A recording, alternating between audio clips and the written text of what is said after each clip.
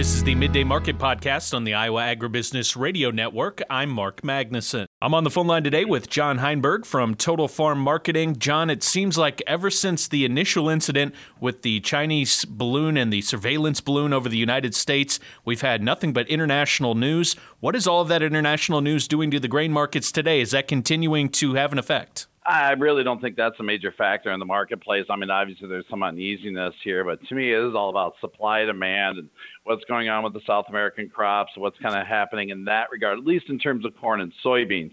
You know, soybean markets, even though we were higher yesterday, we're watching the spreads kind of fall apart a little bit. That's that old crop, new crop spread. You know, it peaked out, we're talking about the contract in May over November. That was about $1.70 here at its high, peaked at $1.60 yesterday.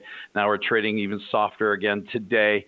You know, even with the market finished a little higher yesterday, those spreads were soft. That tells me we got some demand concerns. We got export inspections for beans yesterday. 1.55 million tons was a good number, but it was our lowest total in 4 weeks. And now we're also looking at a time frame where those numbers really start to tighten up. And the same, some of that's premium starting to come out of the front of the market because those Brazilian beans are becoming available. You know, same thing, even though we're still watching that Argentina weather, the weather there is still not friendly for the crop.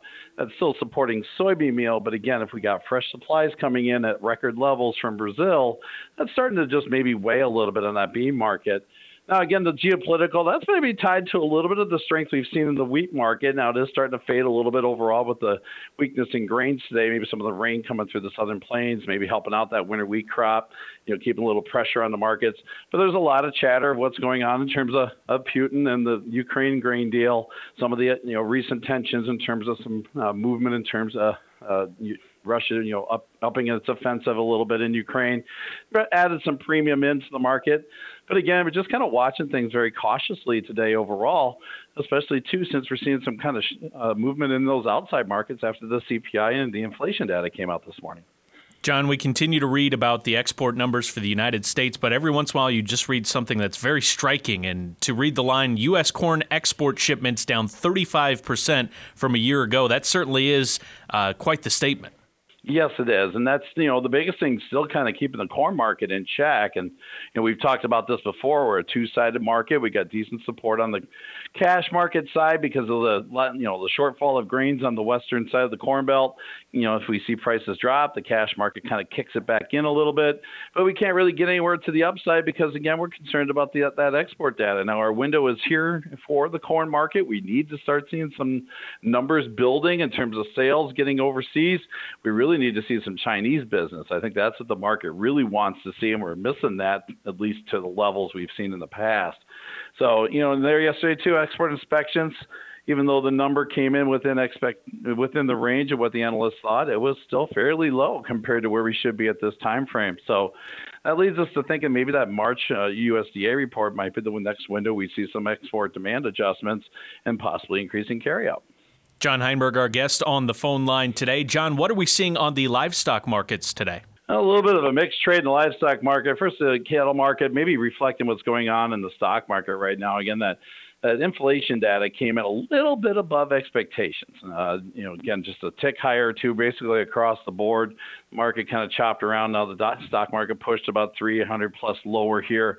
I think that's keeping the cattle market a little bit in check. Again, if the inflation side is a little higher, that's a little less money the consumer has to spend, and that goes right into the beef market, as well as too watching the seasonal window here. Typically, we kind of peak out a little bit around this time frame, so we'll have to see if that's in play.